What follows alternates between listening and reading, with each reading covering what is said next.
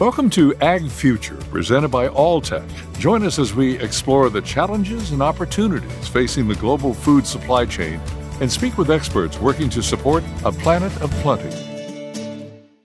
I'm Tom Martin, and in this edition of Ag Future, we're discussing the use of zinc oxide, set to be banned by the European Union as a veterinary medicinal product in 2022. Joining us from Dunboyne, Ireland, is Jules Taylor-Picard, Director of Alltech Gut Health Management. Dr. Taylor-Picard is a nutritionist obtaining her Ph.D. specializing in piglet gut health, physiology, and immunity. In her role at Alltech, she focuses on providing solutions to optimize animal performance and efficiency. Welcome, Jules. Thank you, Tom. Was zinc oxide seen as a solution after the use of antibiotics was banned in Europe over concerns about increasing levels of antimicrobial resistance? Absolutely, yes. So producers discovered that antibiotics had the ability to promote growth as early as the 1940s, and then in the decades that followed, pig producers actually relied quite heavily on antibiotic growth promoters, particularly in pre-starter and starter seeds, for piglets to control those pathogenic infections. So it was common practice until various governmental bodies banned the use of antibiotic growth promoters. So in the European Union, that was in 2006 that was brought into practice, and they banned the antibiotic growth promoters because of concerns over antimicrobial resistance. And what was interesting in the European Union when they banned them in 2006, a lot of producers, they carried on using the antibiotics to what we would call the 11th hour. So they used it right up until they were banned and the stocks had diminished. And all they simply did really was move to zinc oxide. They knew it worked, it was readily available. So they didn't have to deal with as big of a problem as what they're going to have to now when we look at zinc oxide, because they had something that they could just easily switch over to. Well, why has the use of high levels of zinc oxide in swine nutritional diets increased so dramatically in recent years? Quite simply, it works. So it helps to decrease the incidence of scarring that we typically see in the post-weaning period, helps to maintain daily live weight gain, reduce susceptibility to disease. It's relatively inexpensive, it's readily available. And of course, we're seeing increasing regulation just around normal antibiotic use, so not just antibiotic for growth promotion, which is obviously banned in the European Union. And there's many beneficial effects of zinc oxide, so improvements in digestion, immunity, it has antibacterial actions, improvements in intestinal morphology and integrity, and enhanced antioxidant capability. So all those things that help to get that piglet through that critical post-weaning period. But now there is this EU ban beginning next summer on the use of high levels of zinc oxide in piglet diets. What's the problem with zinc oxide in piglet growth and health? So there's a number of issues. First one would be toxicity. We don't actually see that too much, but you can get toxic effects of zinc in the pig if it's fed for too long. Now, typically they'd feed it for 2 weeks, which isn't too bad. And I should also say that when we're talking about high levels of zinc oxide, we're talking about around 2,000, 2,500, 3,000 ppm, whereas the requirement for zinc for the pig is 150 ppm. So we're not talking about meeting the nutritional requirements of the piglet for zinc. We're talking about these elevated levels. So if you fed them for a prolonged period of time, you can get toxicity in the pig, which we don't see too much of. But of course, there's environmental issues because you're getting zinc excretion into the manure, which is then applied to the land. There's also issues with zinc oxide accelerating antibiotic resistant genes and the spread of antibiotic resistance. There's an increase in heavy metal and tolerant genes and the spread of that. And you also get modification of the microbiota or the microbial population. So there's a number of concerns that are genuine around the use of zinc oxide. You just touched on this. There have been recent reports highlighting the environmental impact of zinc oxide. Can you expand on that for us? Yeah. So like I say, the main issue is related to the environment, because the pig will just, actually for itself, it will just utilise the zinc that's required for maintenance and growth, which, as I said, is about 150 ppm. So anything that it doesn't use is then excreted into the manure. And obviously we have to get rid of that manure, so we apply it to the land. And due to the non-volatile and non-degradable physical-chemical properties of zinc, the long-term continuous application of manure onto crops and land progressively increases the concentration of zinc into the soil. And then you also obviously get that into the groundwater. There was an interesting study that was published that looked at zinc levels between the period of 1986 and 2014 from lands that had had the application of slurry from pig farms where they'd been using zinc oxide. Now, they saw a greater soil zinc concentration of 2 to 5%, which doesn't seem very much, but when you look at the latter periods between 1998 and 2014, there was an average increase of over 24%. And obviously, there's the risk, as I said, of it getting into the water, affecting aquatic species as well. Now, we do have risk mitigation measures in place, which are implemented, such as manure dilution, ensuring that any manure is spread from a safe distance from surface waters. But the European Medicines Agency concluded that these precautions just simply delay the inevitable, really, which is why we're seeing the ban next year. How has zinc oxide turned out to contribute to the spread of antimicrobial resistance? So there's quite a few studies and reports showing that zinc oxide does contribute to antimicrobial resistance. And that's because the high levels of zinc oxide can increase the proportion of multi-resistant E. coli in the intestines of pigs, for example. And some other studies have shown that you can get an increase in persistence and prevalence of methicillin-resistant staphylococcus, for example. And they thought that that's probably due to the co-localization of zinc and methicillin in resistant genes. You also get a diffusion of resistant genes amongst E. coli inside the intestine of the pig. So you're enhancing it in the pig, which is a reservoir, if you will, to enhance that resistance even further. So then you see more resistance in the feces, in the digester, and in the colon. And you also have an issue with heavy metal tolerant E. coli, and a lot of those isolates have been identified, which can further jeopardise the efficacy of zinc oxide. So there's quite a few concerns around this whole resistance issue. Can pharmaceutical level doses of zinc oxide in the early post-weaning periods suppress the growth of beneficial bacteria? Yeah, now again, this is interesting because the actual mode of action of zinc oxide is really poorly understood. We just know that it works and it helps get that baby pig through that post-weaning period. But the impact on the intestinal microbiota isn't that clear-cut. So there is some data that suggests only minor or transient modifications to the hindgut bacterial population, whereas other studies suggest a remarkable effect on those populations. And some do show a suppression of the growth of the beneficial bacteria, such as lactobacilli, showing that you get a reduction. But the modulatory activity of zinc oxide on those commensal microbiota, it's thought, resembles the activity of growth-promoting antibiotics, so suppresses the gram-positive species without actually directly affecting the gram-negative strains, bringing the effect to lower the bacterial activity, the ATP or the energy concentration in the gut of piglets, which makes more energy available to the host at the cost of losing some beneficial bacteria. So although you might be losing some beneficial bacteria, we do ultimately see the improvements in performance in the pig. So even though you are getting that suppression of any beneficial bacteria, it's thought to be short-term and transient and not at the loss of performance. Will the EU ban on zinc oxide apply to all animal feeds, or is it specific to feeds intended for piglets? It's specific to feeds intended for piglets because being able to use these high pharmacological levels of zinc oxide is under veterinary prescription. But what they found is that the veterinary prescriptions are used quite broadly, and that only applies to the pig sector. So it is purely for the pigs. Why is it essential to optimize gut structures and microbial populations in piglets? So, as you probably know, at weaning, piglets are subject to a multitude of stressors over a short period that contributes to disturbances within the gastrointestinal tract and immune system. So some of those stressors, they can be nutritional, so you're changing the diet from sow's milk to a dry, solid, pelleted diet that they're not used to.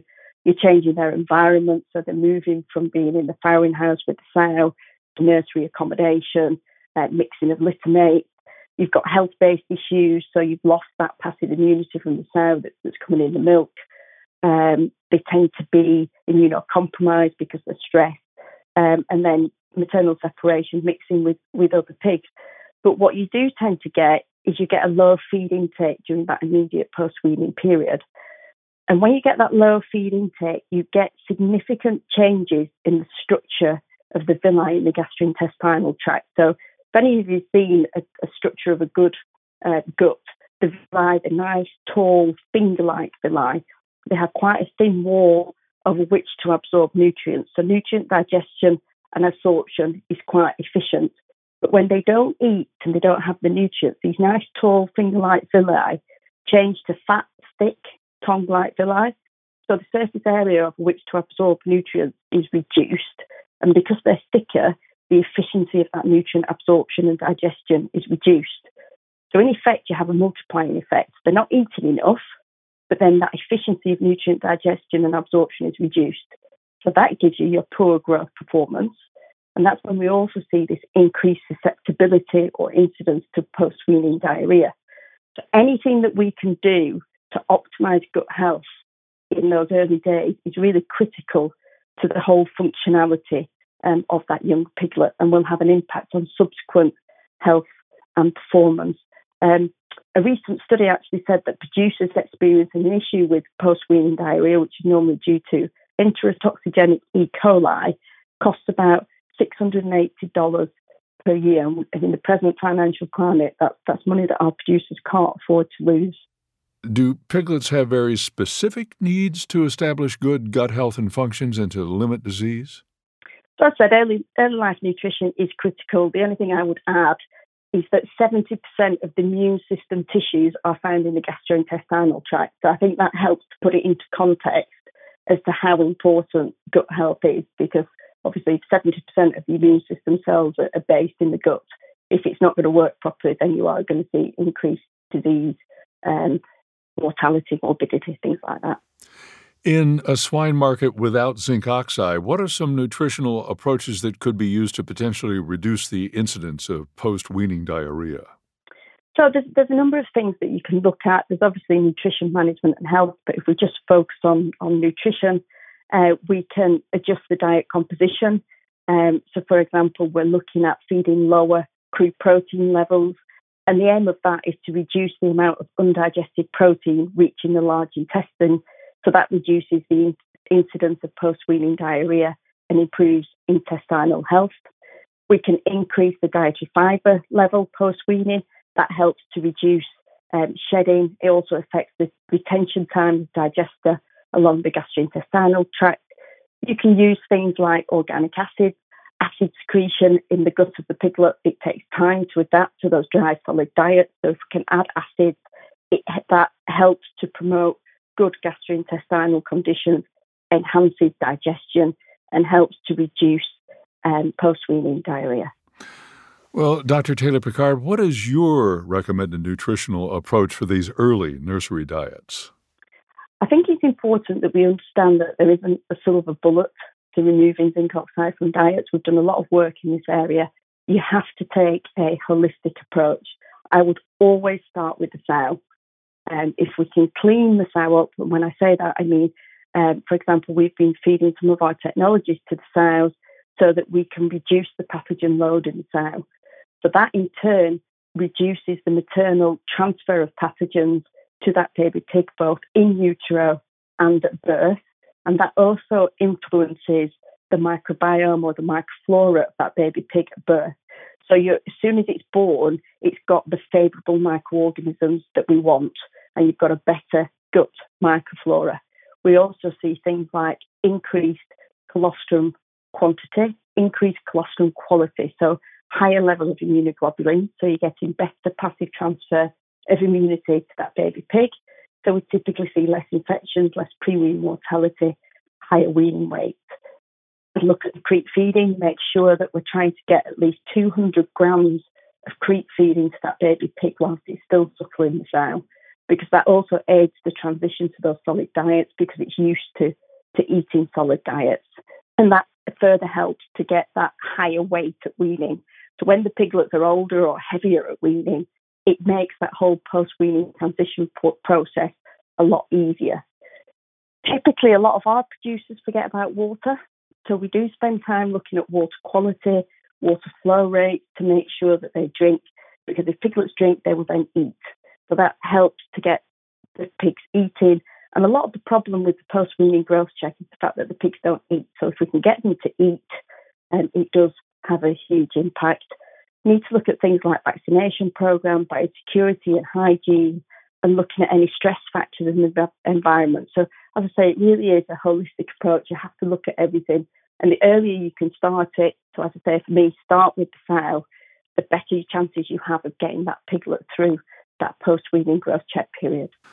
What about insoluble fibers such as oat and soybean hulls, wheat bran, wheat middlings? Yeah, there's a lot of emphasis on fibre at the moment. So we know that dietary fibre can improve gut health, it promotes bacterial communities and increases hang-up fermentation. If we increase hang-up fermentation, you could prevent diarrhoea and disease. So if we look specifically at the insoluble fibre sources that you just mentioned, these are relatively resistant to fermentation in the hindgut. They accelerate the passage rate of the digestion, so that prevents proliferation and colonisation of pathogens. So yes, there's a huge role for insoluble fibre sources in post-weaning diets to help us to reduce the incidence of post-weaning diarrhoea. How do you think this ban on zinc oxide will affect pig-producing countries outside of the EU? For example, do you anticipate future regulatory restrictions on the use of zinc oxide in the U.S.? Absolutely. And if we look at some of the things that are already happening, if we start with Canada, for example, until recently, they've typically included zinc oxide at between 2,500 to 5,000 ppm. But Canada is now in the process of imposing similar restrictions to that of the EU. And they will lower their levels, we're thinking, to around 350 ppm. China actually reduced their levels in 2018. They were using around 2,200 ppm, and they dropped it to 1,600. So not quite at the level that we're at, so still quite high. But I know that they're looking to Europe again with a view to reducing it even more. For the United States and for some Asian countries, it's definitely not a case of if, it's a case of when. And it's very clear that they're watching Europe to see what happens. So it will definitely come into place. As I say, it's just a case of when and not if. Alltech has a seed feed weed solution that can help remove zinc oxide from piglet diets. Tell us about that approach. So as we've talked about, a healthy gut is really important with a good microbial population that allows us to maximise health and lifetime performance of pigs, and obviously to help our producers be profitable. Therefore, that's why we look at nutritional strategies that can promote gut health, and that's one of the things that's our core competency on the monogastric side. So the seed feed weed concept is one of our gut health programs, and it's designed to modify the gut microbial population. So we're looking at establishing a more diverse and favourable microbial population as quickly as possible after birth. So we work with pig producers to implement the seed feed weed program, and it's basically got three components. The first one is seeding the gut with favourable organisms to give us good performance. We then feed those favourable organisms, which helps to further create a favourable environment, which provides a competitive advantage to those favourable organisms. They're tolerant to acidic environments, unlike pathogens. So you're tipping the balance towards the good guys, the favourable bacteria. And then finally, using the Actigen, we weed out the unfavourable bacteria by selective exclusion. So it incorporates natural feed materials, for example, Actigen, that are proven to maintain a healthy gut, support the normalising of gut microflora in both sows and piglets. And as I mentioned earlier, maternal gut health of the sow is intrinsically linked to that of the offspring, which again is why I would always start with the sow. So it's all about getting the piglets off to the best possible start. But seed feed weed is just that. It's seeding the gut with favourable organisms. It's feeding those favourable organisms, and it's weeding out the unfavourable or the bad organisms. All right, we've been talking with Jules Taylor Picard, Director of Alltech Gut Health Management. We thank you for joining us. Thank you, Tom, and thank you for having me. And for Ag Future, I'm Tom Martin. Thanks for listening. This has been Ag Future, presented by Alltech. Thank you for joining us. Be sure to subscribe to Ag Future wherever you listen to podcasts.